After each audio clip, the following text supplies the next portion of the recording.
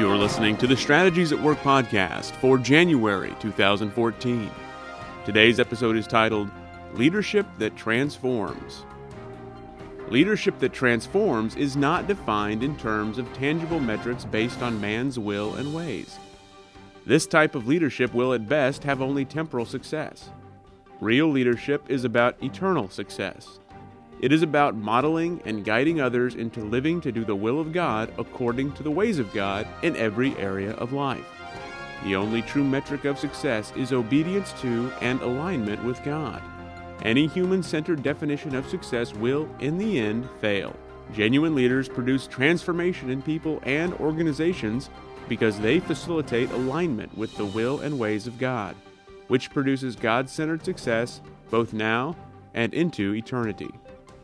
And now, Dr. Chester brings us the message titled, Leadership That Transforms the Workplace.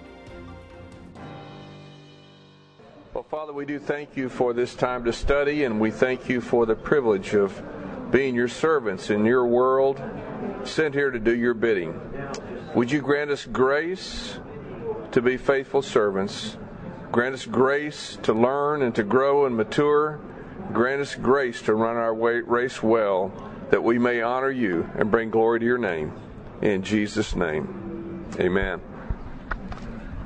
Well, my topic tonight is advancing the kingdom of God as a business leader. And I don't know if you back there can hear me or not. There's nothing I can do to help you. You're going to have to just get closer if you want to hear. There's no PA system in here. So I'll speak as loud as I can without trying to lose my voice. Yeah, move on up. Just move on up. I'm going. Yeah. Move your chairs up. Move your chairs up. That's what you do.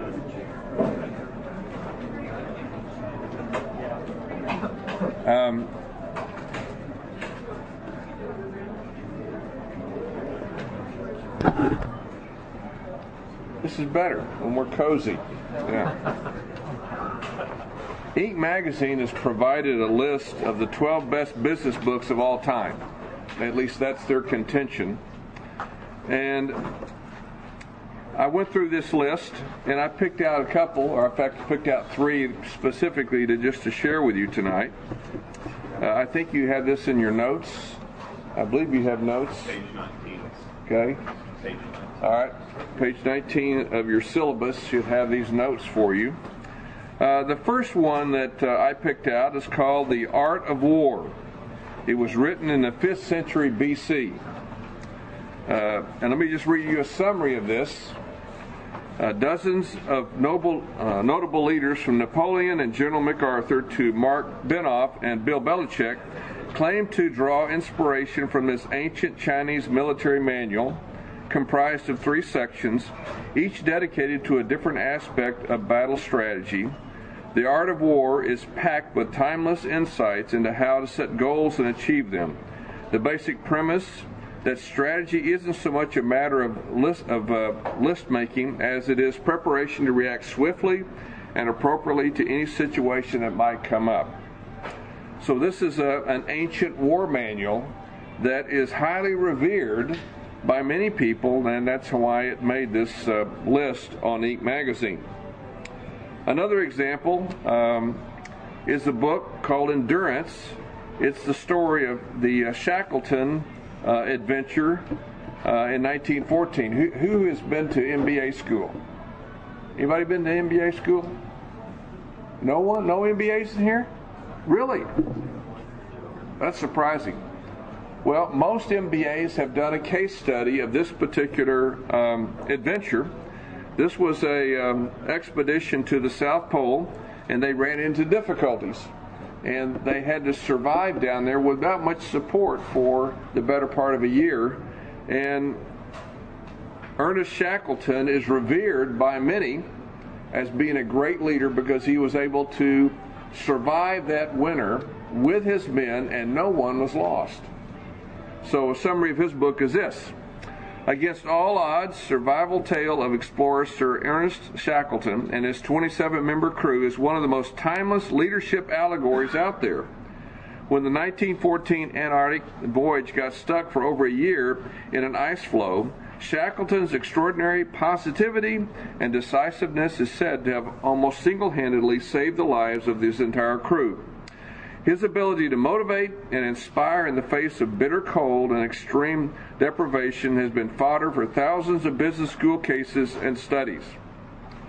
So if you had been to MBA school, then you probably would have studied this adventure, and you would probably been asked to draw conclusions about leadership from this. And one more example that's on this list that I wanted to bring to your attention is Never Give In by Sir Winston Churchill. The summary of this particular book is as follows. This collection of speeches are a terrific reminder of Churchill's ability to inspire. Curated by the legendary statesman's grandson, these rousing addresses span Churchill's career from World War I to his honorary induction as a U.S. citizen in 1963, and teem with energy and charisma. Even in the face of grave uncertainty, an impending Nazi invasion, bombings in London, Churchill exuded resilience and courage. The speeches are also striking in their candidness. He had no speech writers or spin doctors. So you can see why many people would revere these books as some of the greatest books on leadership of all time. Now what I want to do is just make some observations about these books, and my observations are gleaned from all 10 books, not just the 3. I just gave you 3 samples to consider. First of all, the span of time covered by these books is over 2,500 years. In other words, you go back to the oldest book to the newest book, which dates just a few years ago, you have about a 2,500-year span. The knowledge presented was based on empirical case studies interpreted rationally with conclusions pragmatically discerned. Was that a mouthful? Well, that's really the way all of you think. Rational empirical pragmatism is the common way that knowledge is gleaned in business. So let's just talk about that for a second. Rational means you use your mind. Empirical means you're studying the physical data of the world. And pragmatism means that you have drawn your conclusions based on what works. Now, generally that means what makes money. In fact, that's just almost always the case. It's what makes money. If it works to make money, then it's acceptable. So this is the common perspective of how we glean knowledge today. So the source of knowledge is empirical study. The interpretation of knowledge is the rational process that you engage in, and then the pragmatic conclusions that you draw. So this is why the epistemology of business is based on rational empirical pragmatism. Is that clear? Yes. Well, be sure you're all, because that's very important, because we all buy into this, and hope you know I'm going to tell you it's a lie. Now, I do acknowledge that there's value in the technique, but it's got to be used properly. And the way it's used by the world, it's used without a spiritual context. And when you use it without a spiritual context, you use it improperly. And we'll go into that in a second. Success here was defined in terms of victory over enemies such as fear, lack of discipline, death, destruction, division, dysfunctional people, character flaws, and poverty. So success is all about the tangible world, success in the tangible world. The knowledge then was limited to life as we know it prior to physical death. In other words, what they did with these books is they drew out knowledge about how to lead based on rational empirical pragmatism confined to this life. So what commonly passes for leadership wisdom is little more than how to survive and or seemingly prosper in the natural prior to physical death. There was not one book on the list that dealt with anything, any kind of leadership beyond death. Does that surprise you? Not really. No? And most of us don't think about leadership beyond death. about a year or so ago, I was at a conference it was a theological conference, so it was Christian leaders, professing Christian leaders. Can I say it that way? They all profess to be Christians. We got into a number of conversations about leadership, and there were several comments made about how we need to be studying people like the president, CEO of Starbucks, and learning leadership from him. And so I raised my hand. I got a question. Is this CEO of Starbucks, does he know the Lord? Well, there's not any indication. No one there could give a testimony that he did. I haven't found anything. So I'm not aware that he does. And as I look at some of his policies and things, I really question whether or not he knows the Lord.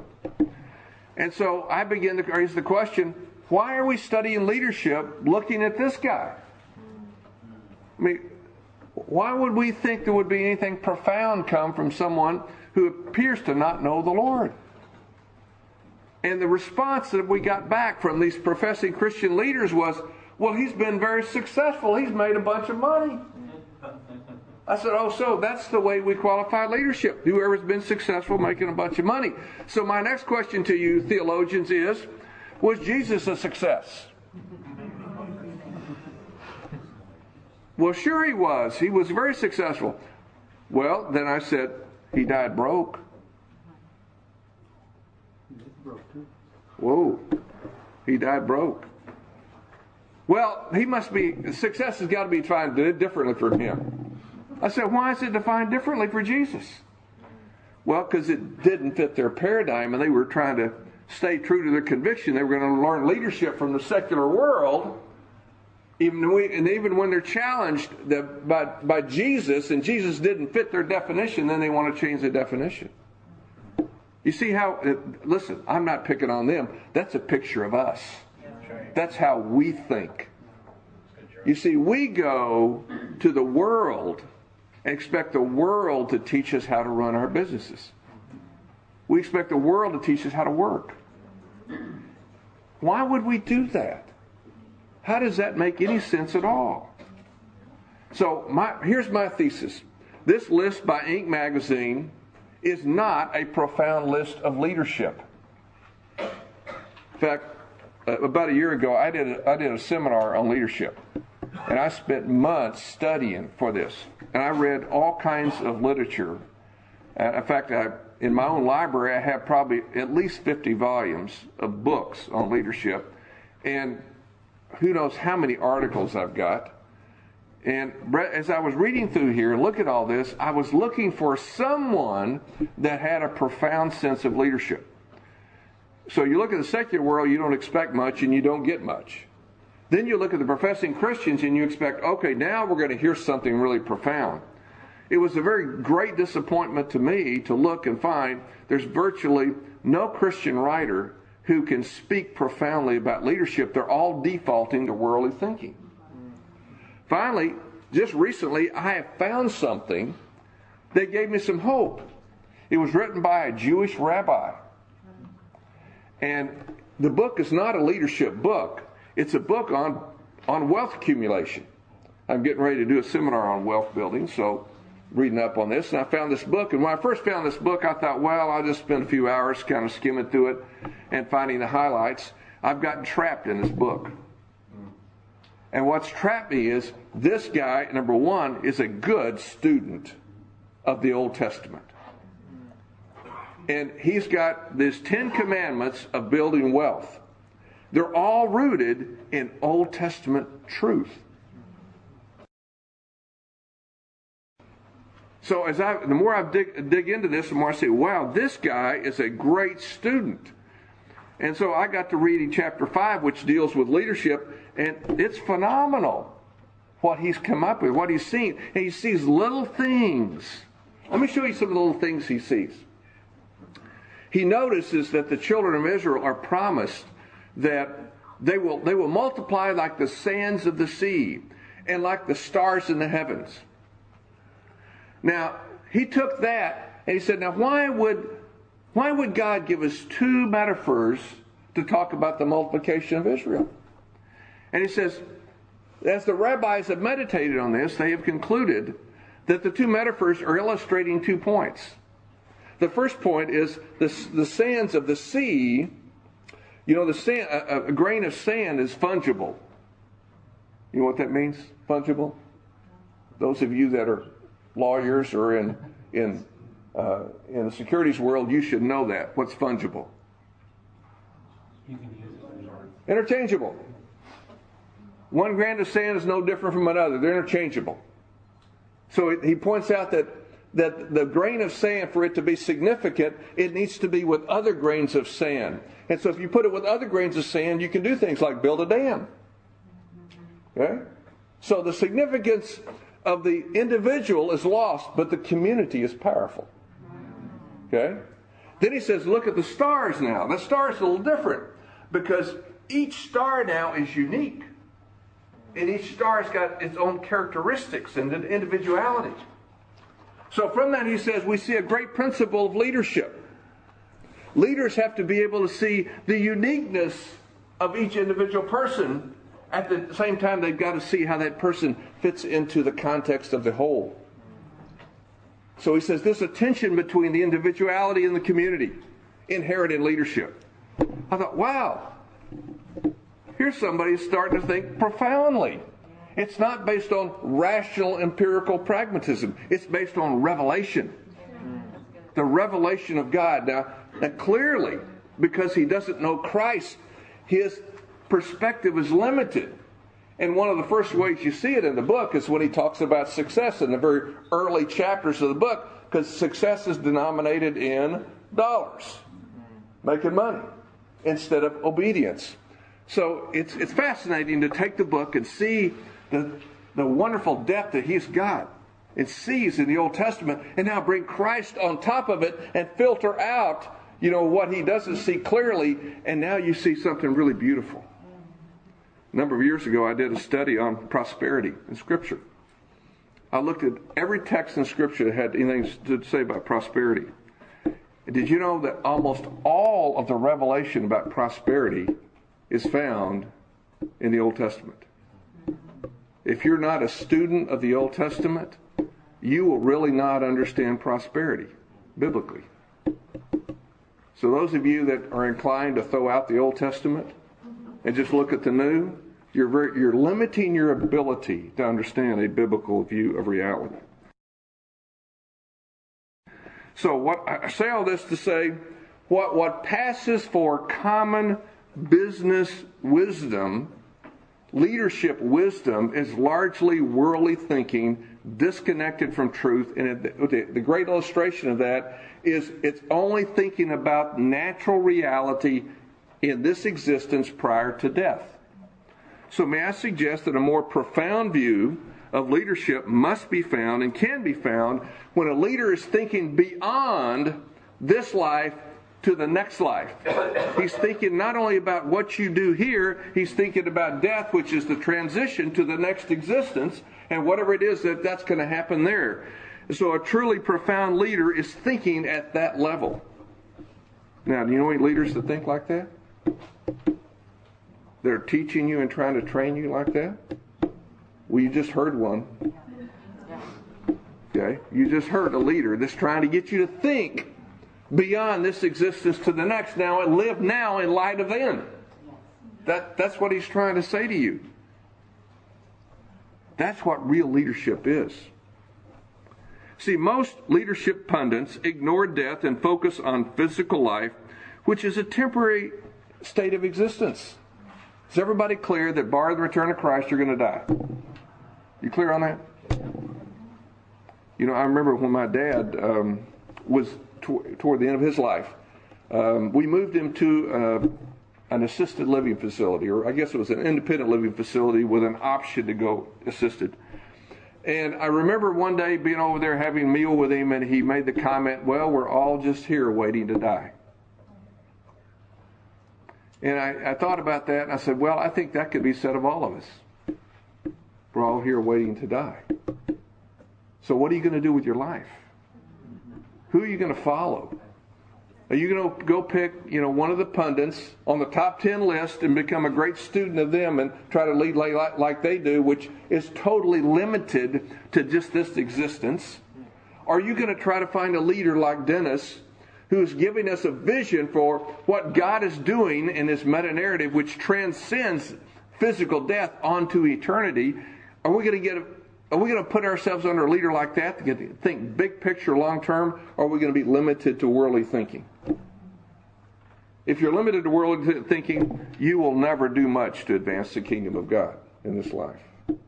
But if you're willing to think big picture, long term, if you're willing to transcend death into the next existence and now live in light of that, now you have a chance to really advance the kingdom.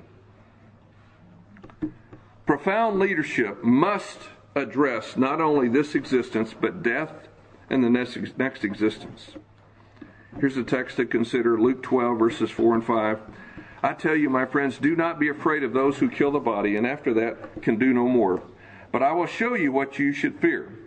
Fear him who after the killing of the body has power to throw you into hell. Yes, I tell you, fear him.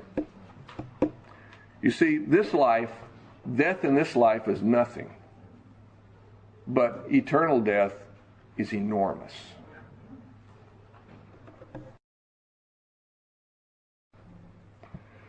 All right, what I want to do is basically zero in on one concept tonight in the brief time that we have and talk to you about 4 states of existence. And I think you probably have a diagram in your notes. It looks like you do. Okay. And you'll notice basically what you have is the will of man and the will of God, and the ways of man and the ways of God. And so, because you've got these 4 parameters, you're going to have 4 different combinations basically here. The first combination is the will of man and the ways of man. I call that the default state of man. When we are born into this existence, we come into it with a sin nature that came from our ancestors. And so our default now is a bias to sin. Now, does that mean you're as bad as you could be? No. The restraining work of the Spirit through common grace keeps people from being as bad as they could be. Now, can you imagine what it would be like if people were as bad as they could be? It wouldn't be safe to do anything. It wouldn't be safe to walk down the street. It wouldn't be safe to eat in a restaurant. It wouldn't be safe to get on an airplane. It wouldn't be safe to do anything. So it's the grace of God through common grace to restrain sin on some level. It's not totally restrained, but it is restrained. And one of the things that happens when we have these horrific events, like we saw up in the Northeast back in December, where all those little children were killed, we get a glimpse of what happens when the Holy Spirit pulls back that restraint. Then you see the ugliness of what it could be. I mean, what keeps that kind of thing from not happening every day? Well, it's the grace of God. It's common grace at work. So, please don't be deceived into thinking, well, we have a fairly peaceful society, but men are basically pretty good. No, men are basically depraved. They're fallen. This is what Paul says in Romans 3:23. For all have sinned and fall short of the glory of God, which means we're fundamentally in a fallen state. So that's the basic state of man. We come into this existence, and our agenda is to do our will according to our ways. Now, some of you know I've got 3 grandsons, and I had really prayed that there would be an exception to the fallen state of man. And it wasn't long till my first grandson revealed to me that was probably not going to be the case. At least not from my family, because they came from me. One day I don't remember what it was, but he was probably only a year or 2 old, and something happened he wasn't happy with, and he throws a temper tantrum, and he begins to say, I'm not getting my way. And we realized real quickly, this is not good. This is not good. So he was clearly illustrating my point here, that he was trying to do his will according to his way. So that's the default state for all of us, and all of our children and our grandchildren, sadly. All right, so then we have 2 other states that I call states of hypocrisy, or hypocrites. Okay, now remember, a hypocrite is an actor. He's a pretender, someone who claims to be something he's not.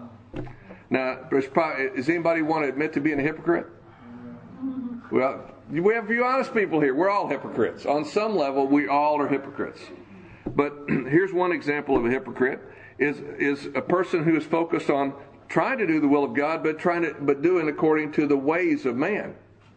Now, here's an example. I'm using the Tower of Babel as an example. There's a lot of examples out there. You start looking in Scripture, you'll find them. They're easy to find. We can probably find them in your life and in my life. All right, so first one, the Tower of Babel here. It was the will of God through the creation mandate for us to multiply and master God's universe. Would we agree? Yeah. That's what we're here to do? So, on some level, they were doing that because, they had some advanced technology. To be able to build what they were trying to build, they had to have some advanced technology. The problem was they were trying to do it according to their ways, and the ways of man are always about autonomy. That's what we see in the fall in Genesis 3. Adam and Eve wanted to be their own boss. They were not willing to be submitted. They wanted to be autonomous. They wanted to be equal with God. And so you see that same DNA now is in the people here in the Tower of Babel. So they were willing to advance technology and use it and apply it, but they wanted to be independent of God. So that's, again, hypocrites doing, in this case, the will of God, but according to man's ways. Now, this Tower of Babel also illustrates the other hypocritical state, which is the will of man and the ways of God. So the will of man here is that man wanted self-glory. If you look at the Tower of Babel project, it was all about them making a name for themselves. That's what it says. Whereas they weren't satisfied being a little pebble of grain. They wanted to be that star. Look at us. Look how great we are. And so we want to do something to make a name for ourselves so people will look and say, wow, look how great they are. So that was all about their will. Now, for them to have any level of success at all in executing their will, they had to use God's ways. Now, why would that be true? Well, it's very simple. Because we live in His universe. And He's made all the rules. So if you're going to have any level of success in whatever you're doing, you're dealing with rules that God has made.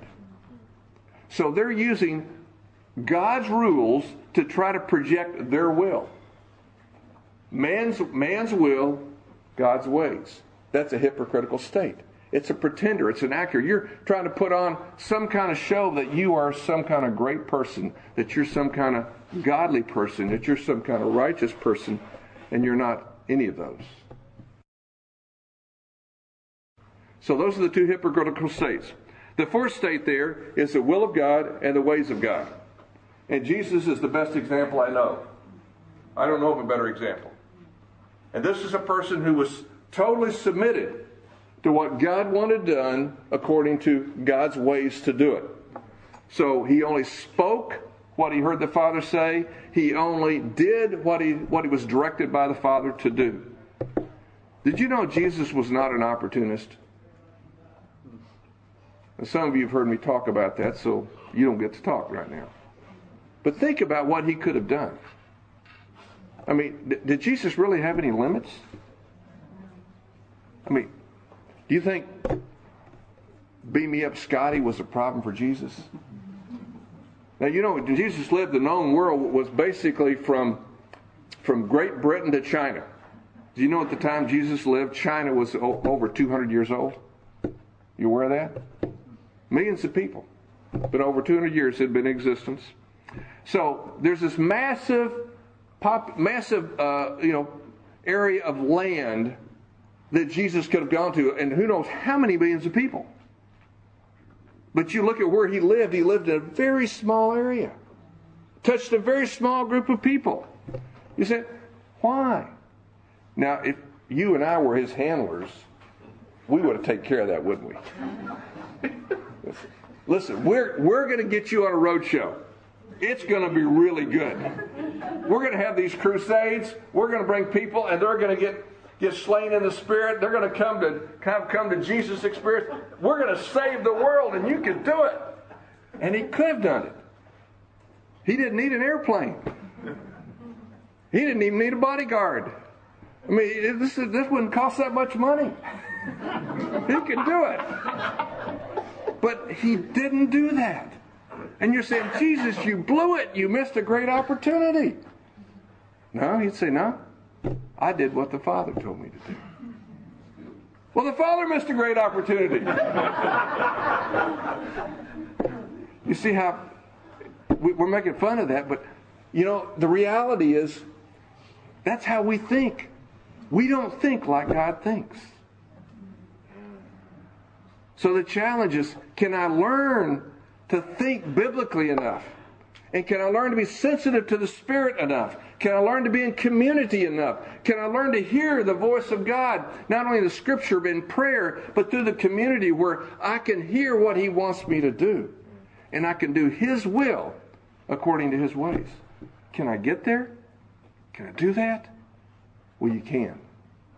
This is what it is to be a kingdom person. This is what it is to live out the reality of your faith. To be a person who's living in light of eternity, not just in light of, retirement. When you think about the folly of how we work today, most of us work as hard as we can, as fast as we can, as short as we can, so we can quit working. And so we can go do whatever it is we want to do, when we want to do it, how we want to do it.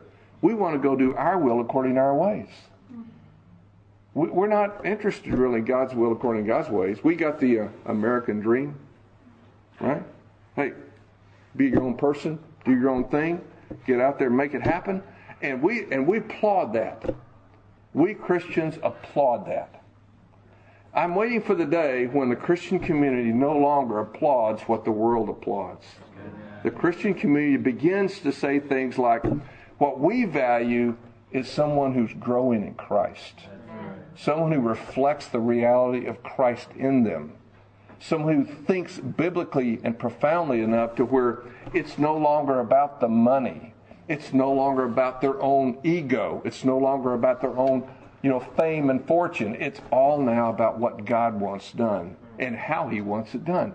God has a will about everything, and He has ways He wants that will done. So real leadership is learning how to walk like Jesus walked. It's also learning how to lead others to walk that way as well. So my thesis is this. There's only one right way to live. And that's the bottom right-hand corner of the boxes. That's where Jesus lived. The will of the God according to the ways of God. That's the only way to live righteously. It's the only way to live biblically. The problem is, most of us don't know how to do that. Why is it that we don't know how to do that? Why is that such a problem for us? Well, I think it's very simple. It's called sin. And the sin is in us deeply. We were born with it. Most of us are not sanctified enough to where it's been expunged very far. So we continue to live basically defaulting to our sinful states. And sadly, what passes for Christianity today doesn't challenge us to deal with our sin. In fact, the mindset of most people today is, God should be there to serve me. God's here to make my life easy. He's here to take care of what, my needs, keep me healthy, keep me wealthy, so I can go live the way I want to live. I hear these kinds of things being said by Christian leaders. God has a wonderful plan for your life. It's going to be great. You come to the Lord and everything is going to go wonderful in your life. You're going to live a great life. We have no sense in the Christian community of a fundamental reality. And that fundamental reality is given to us in 1 Peter chapter 2. Now this is one of those texts that you're not going to like. Is that okay if you don't like it? You're so quiet. I didn't hear anything then. 1 Peter chapter 2. he's talking about the marketplace here in this text. I'm going to start reading to you out of starting with verse 18. Slaves. Now, first of all, you need to understand, in the first century, who did the work? The slaves did the work. So when he's talking about slaves, he's talking to the workers. Okay, so another way to, I think, you can understand, even though it literally says slaves, you could translate this workers, and it would be true to the text. Workers, in reverent fear of God, submit yourselves to your masters. Now, how many of y'all do that with your employers? In reverent fear to God, submit yourself to your masters. Whoops. Y'all awake? Did you not see what the text said? In reverent fear to God, submit yourself to your masters. That's what it says in my text. Is that what it says in yours? Do we think at that level? Not only to those who are good and considerate, but also to those who are harsh. Anybody here got an abusive boss? Got a dysfunctional boss, an out-of-order boss? A mean boss? A cruel boss? A boss that has you do things you don't want to do? For it is commendable if someone bears up under the pain of unjust suffering, because they are conscious of God. Now keep in mind here, we're talking about unjust suffering. That means suffering for doing what's right. Not suffering for doing what's wrong. You do something wrong, you deserve what you get. But if you're doing what's right and you suffer, that's commendable. He goes on to say this. But how is it to your credit if you receive a beating for doing wrong and endure it?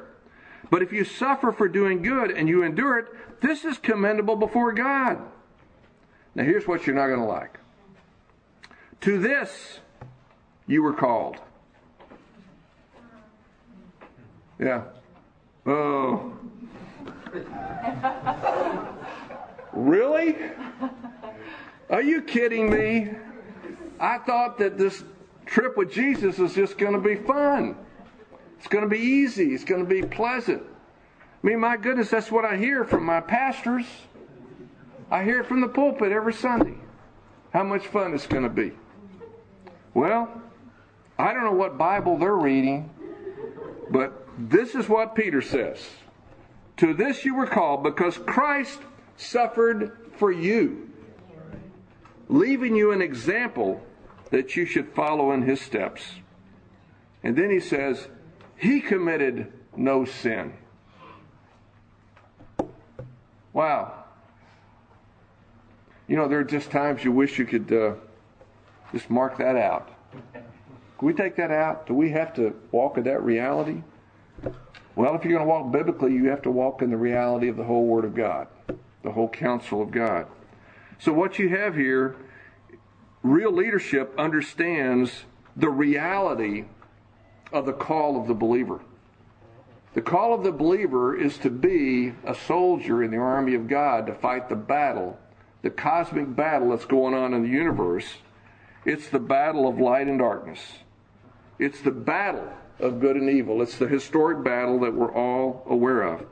Colossians 1, 9 through 14 is a great text that speaks of this, and I'm just going to focus on part of this, where it talks about we should be giving thanks to the Father who's qualified you to share in the inheritance of the saints in the kingdom of light, for he has rescued us from the dominion of darkness and brought us in the kingdom of the Son he loves. You see, if you know Jesus Christ, you have been delivered from the kingdom of darkness and you brought into the kingdom of the Son, the kingdom of light. And your call now is to no longer live like you were in the kingdom of darkness, which is the default state. And now you have to learn how to live in the kingdom of light. You know, when we come to Christ, we are born again. We're now spiritual babies.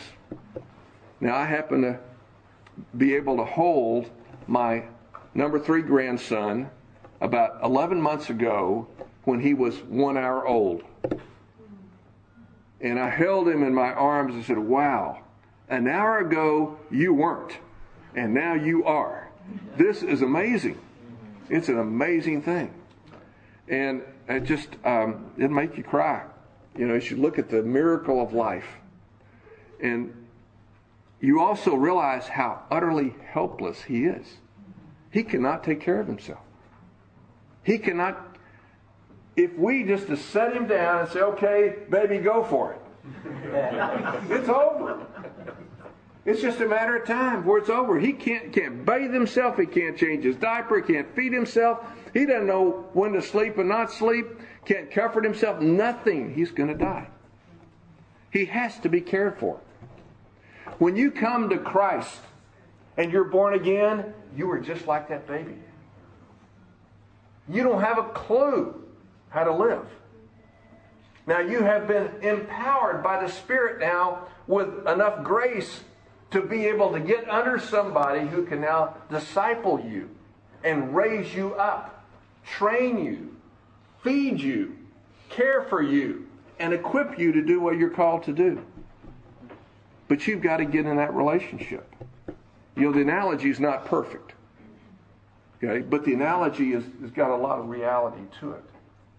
See, we don't have, in our Christian communities today, a sense of that kind of care for people. Basically, people come to Christ, it's like, wow, you come to Christ. Would you like to volunteer to teach Sunday school now? Oh, okay, yeah. Hey, maybe in a year or two you can preach, and you can be an elder. Sometimes the insanity that we're into is it's mind-blowing. So what are we smoking here? We think, do we not understand anything about God's principles? Let me just give you a little simple example here. How long does it take for a human being to grow up? How long does it take? Huh? To physically grow up, how long does it take?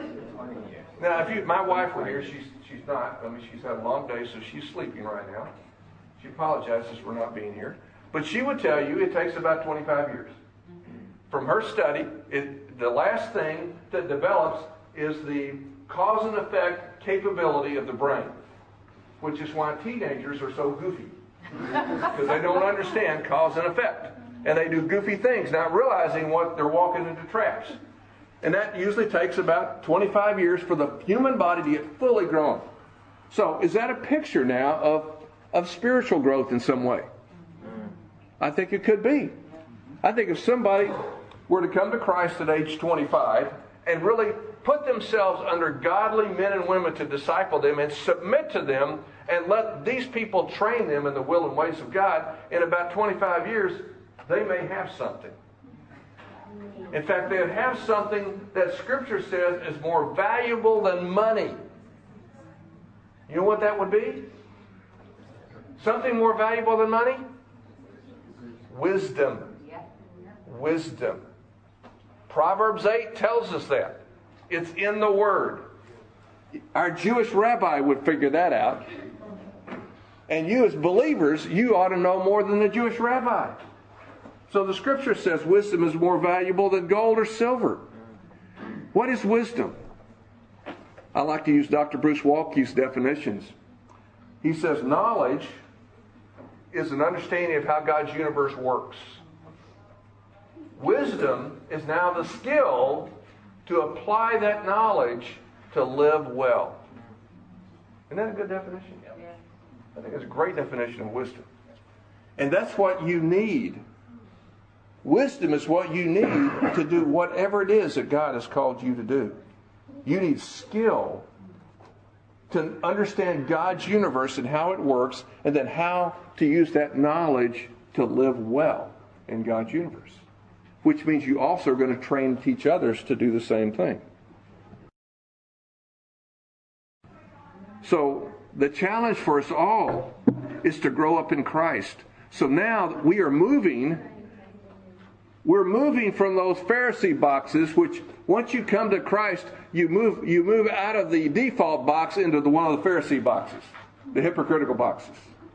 You become kind of a religious person. And now you need to move into where Christ is. Christ was not a religious person. A religious person is somebody that goes through the form. They look like they're something that they're not. That's what a hypocrite is. But Christ was the real deal. He was in reality who he said he was. He lived in that integrity of his life. So it takes discipleship to pull us into that place. That's what real leadership is. It's discipling you to learn to live according to the will and ways of God. I applaud Shackleton for what he did in keeping his men from dying in Antarctica. That's wonderful. But he did not lead them fully into the will and ways of God. He enabled them to survive. A leader doesn't enable you to survive. He enables you to prosper in God's universe. And let me define prosper. Prosper has very little to do with money. And it has everything to do with alignment with the will and ways of God. That's what a real leader does. He helps you prosper through aligning you with the will and ways of God. So that's the challenge of what leadership is all about. So as we think about advancing the kingdom of God as a business leader,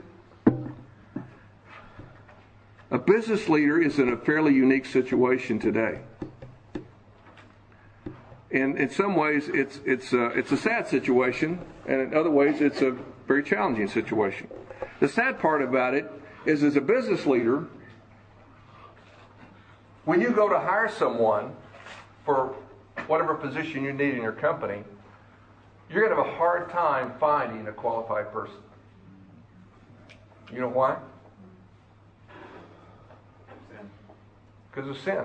And because the failure of the Christian community to properly deal with sin. Some of you have heard us talk about the C4 principle. The C4 principle is what I believe is the biblical principle to qualify anyone to do any job. C4 stands for calling, character, capability, and commissioning. Since you're not taking notes, I'm assuming most of you know this principle.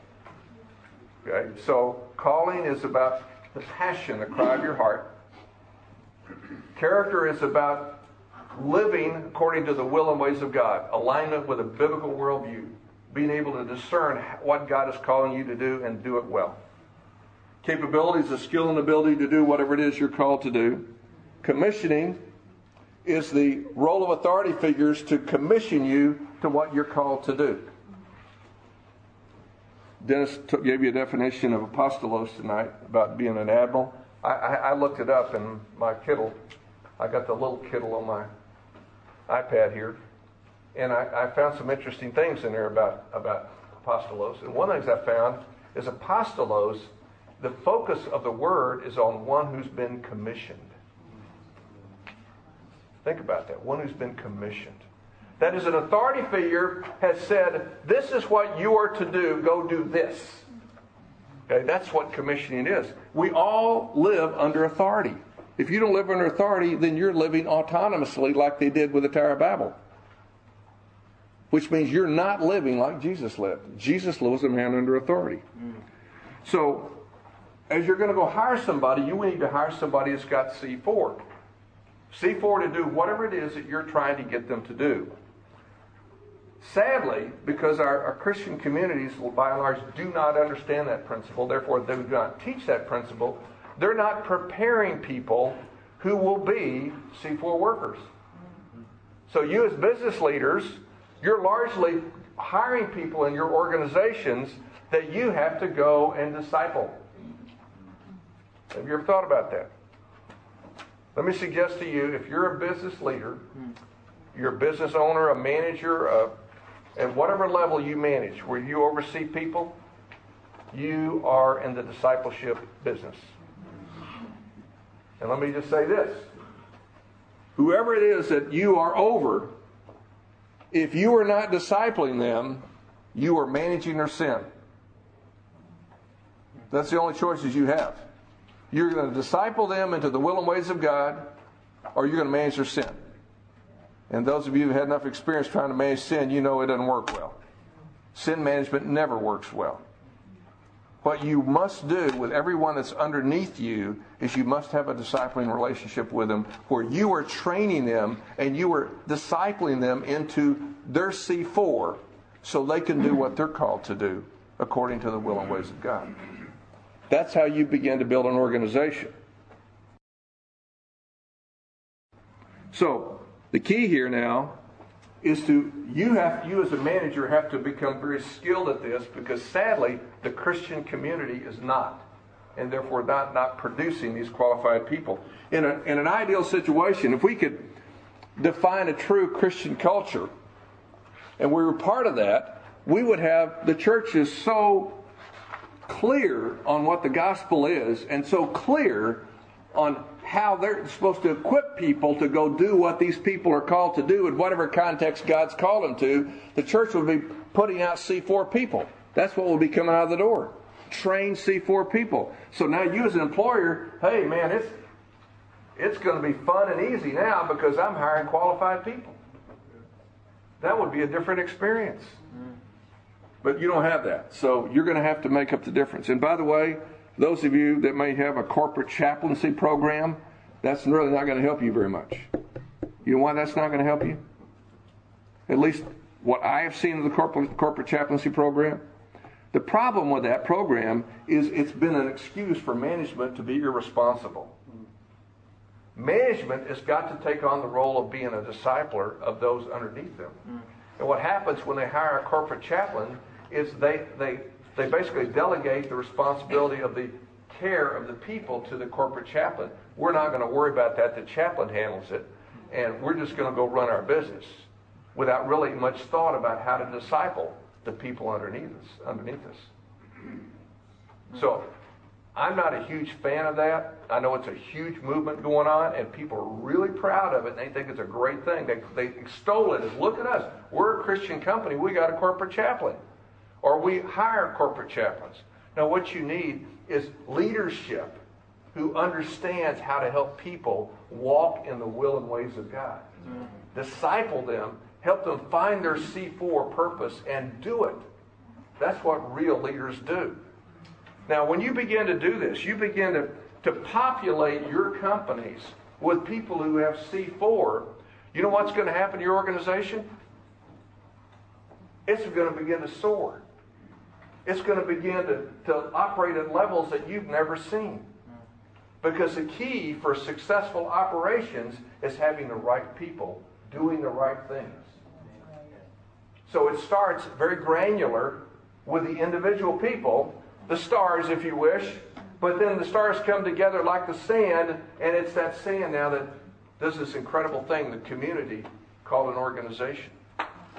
Real leaders understand the organization will never be excellent if the individuals aren't excellent. The organization will never be godly if the individuals are not godly. The organization will never be efficient if the individuals are not efficient. You see, you got to start at the granular level to get to the community level. Now, most of you are familiar with texts like Ephesians 2, 8 through 10. Ephesians 2, 8 through 10 tells you very clearly that God is a very personal God who creates everyone specifically and individually for a purpose.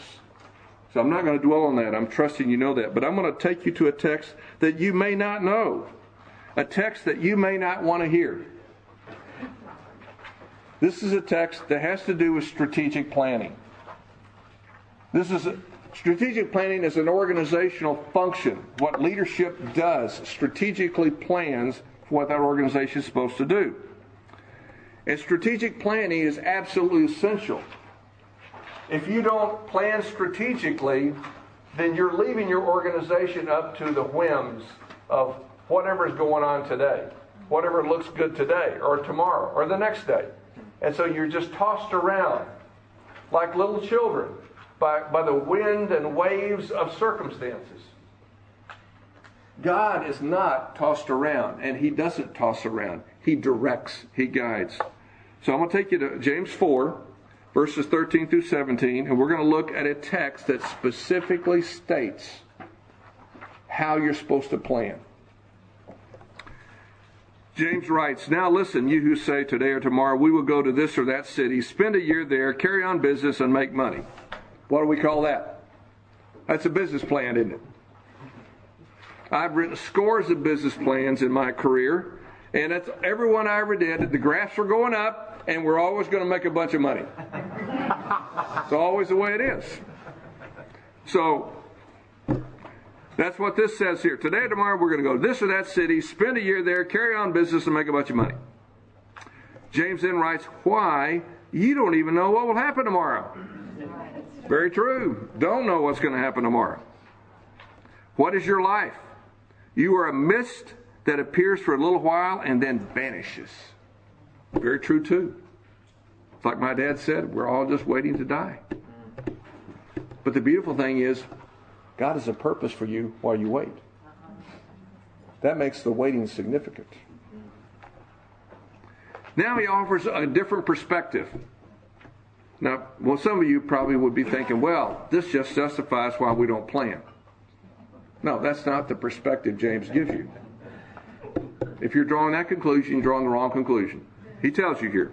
Instead, you ought to say, if it is the Lord's will, we will live and do this or that.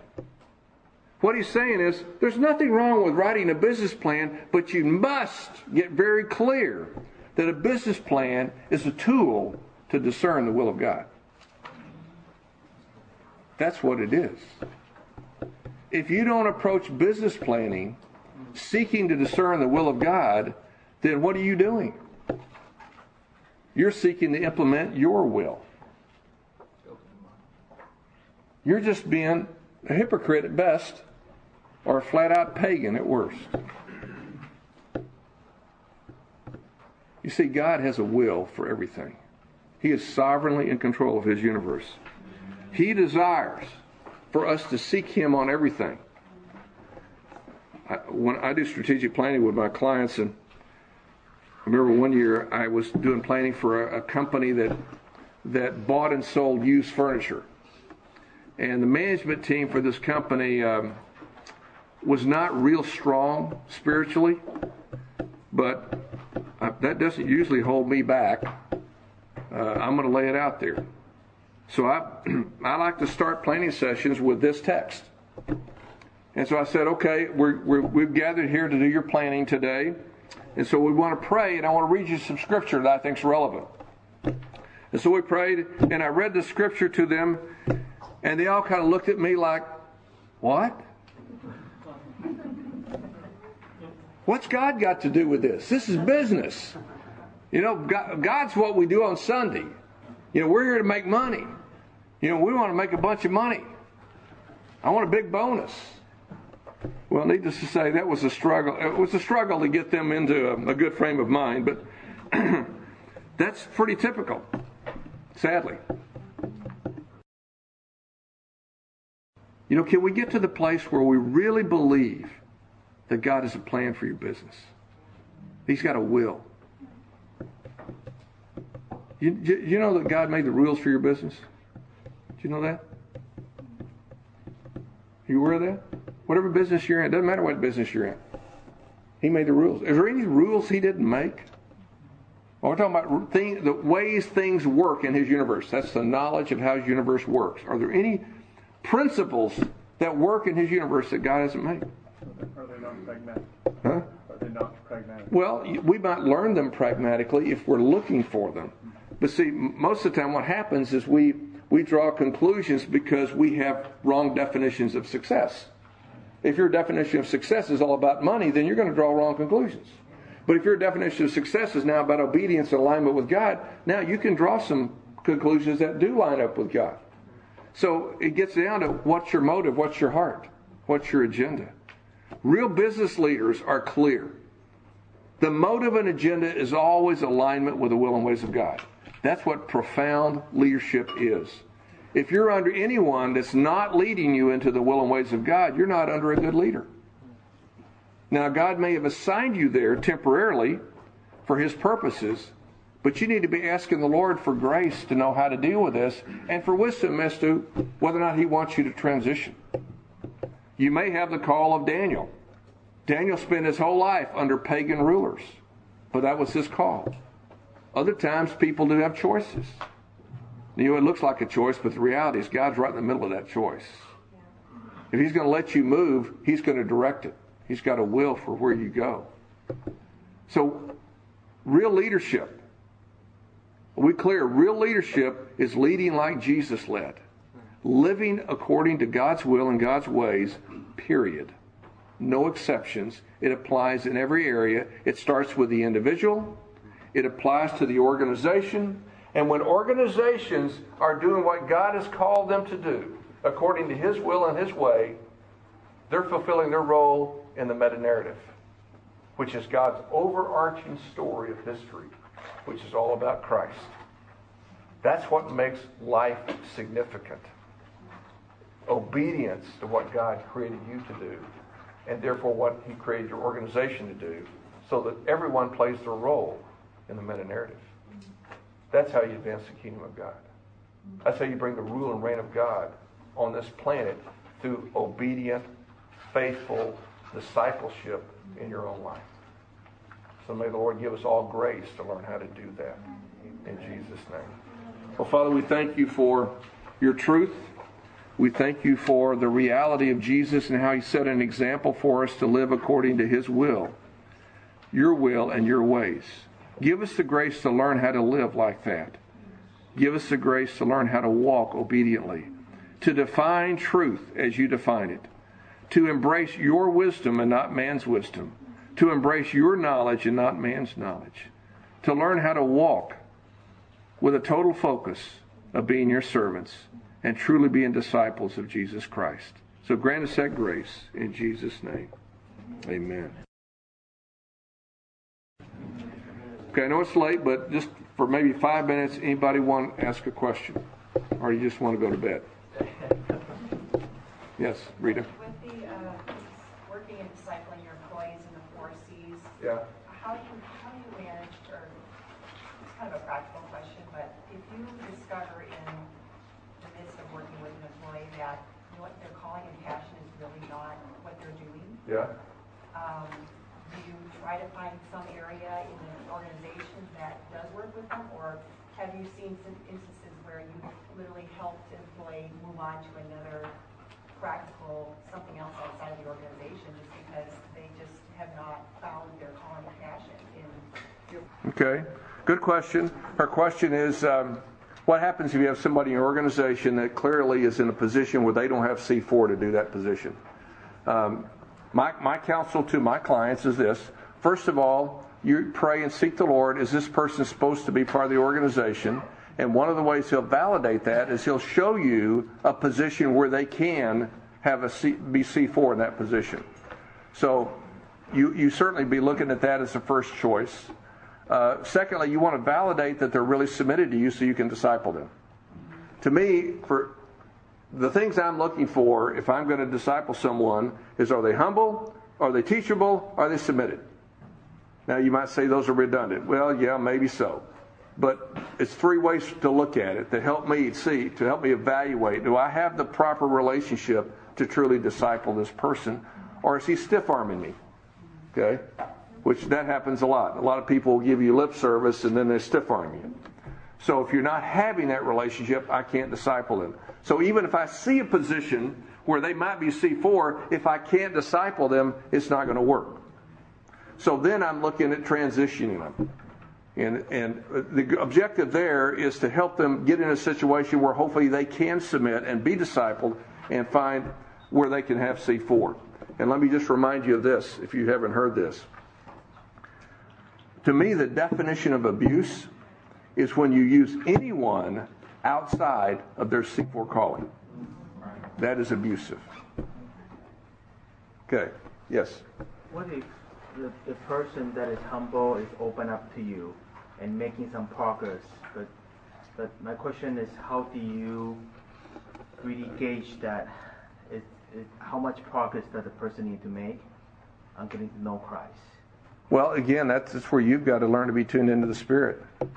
See, you've got to walk in the Spirit to do this.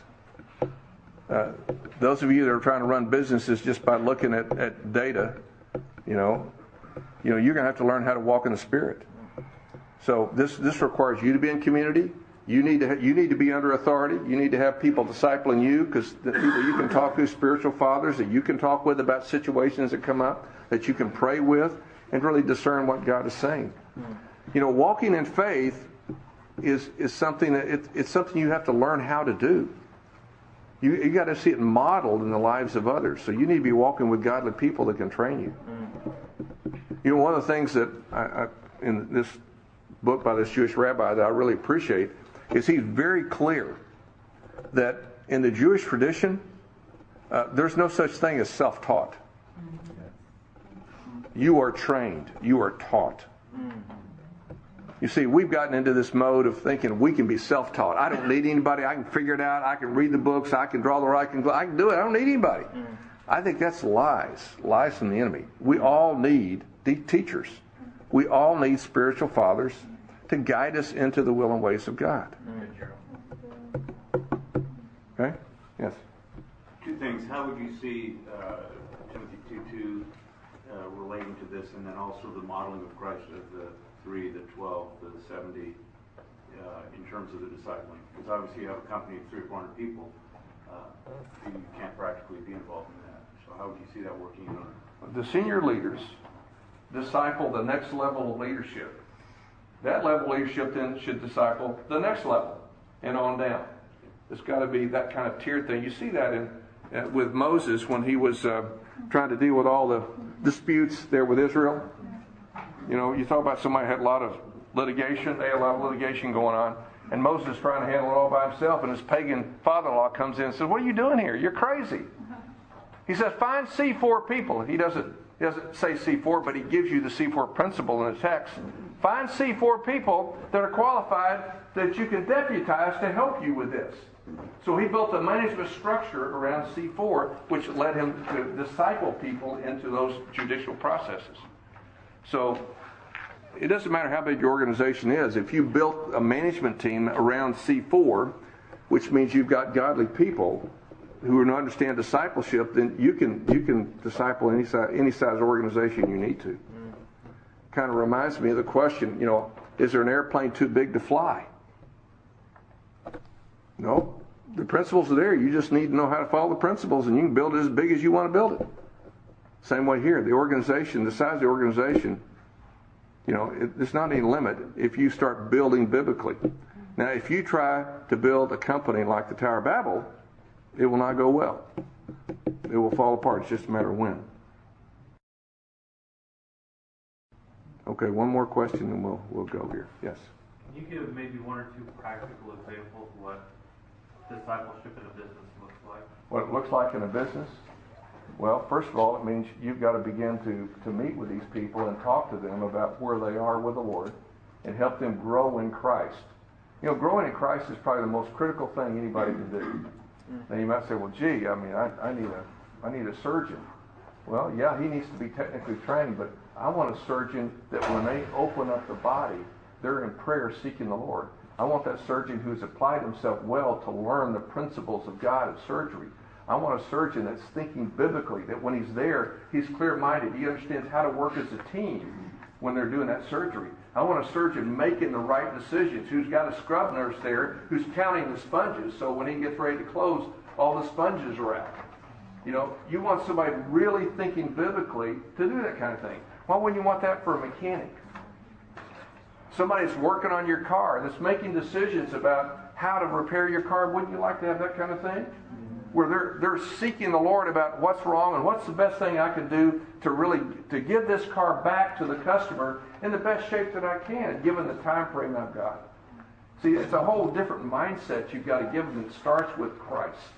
Christ in them. Christ being informed in them, where they begin to think and act like Christ and stop thinking and acting like the world. So you do that, incredible things are going to happen in your organization. Have y'all ever seen a C4 person? Anybody seen one? You haven't seen one. Really? If you've seen one, you'll know it because you'll just stand back and be in awe. They say, wow, what's going on here? You ever hear the story about the C4 cab driver? You ever hear that story? You got a minute to hear that story? You want to go to bed? If you want to go to bed, you can go ahead and go to bed. But I'll tell you the C4 cab story. There's a guy in New York City, and he needs to go to the airport, and he comes up to this cab driver, And the cab driver opens the door for him. Now, how many of you had a cab driver open the door for you? And he's kind of stunned at that, but he gets in the cab and he notices the cab is clean. The seats are not all, the springs aren't popping up, and, it's clean and neat. And the cab driver says, "Sir, just settle in here. I'll put your bags in the trunk." I said, this is interesting. I haven't experienced anything like this. So then the cab driver gets in and says, "Sir, I have several different beverage options. What would you like?" The guy says, "What? A beverage in a cab?" "Oh, don't worry, I've got several. I've got, whatever you want." And he lists them off, and finally the guy selects one. "And sir, I've got several different magazines and newspapers here. Which one would you like? Or I'll be happy to take you on a tour of the city, or I'll be happy to talk to you. Whatever you'd like to do." I didn't know what quite to think about this. This is really strange. And so anyway, he gets settled in and says, "Well, yeah, let's just have a visit." So they're driving through New York traffic, and the guy's telling him where he's going to go, how he's going to get there, how long it's going to take, giving all that stuff. And the guy, by the time they get to the airport, the passenger is just beside himself. And he said, "This has got to cost me double or triple what normal cab fares cost." No, it's costing the same. I got the same meter as everybody else. And the guy says, "Well, how can you do this? I mean, your service is so way beyond everybody else's." He said, "Well, I just felt led that I was supposed to start this company. I knew I had to really do an excellent job. And I knew if I did an excellent job, I would have plenty of customers. So I don't have to worry about marketing or advertising or promoting or anything. I just do great service. And I have people calling me, making reservations now. In fact, I have other cab drivers that I'm training to do this, and they're out there doing the same thing. And some of them are working for me and some of them aren't. It doesn't matter. I'm just happy to share with them a business model that really does bless people." Now, do you think that customer was touched? You ever been in a cab like that?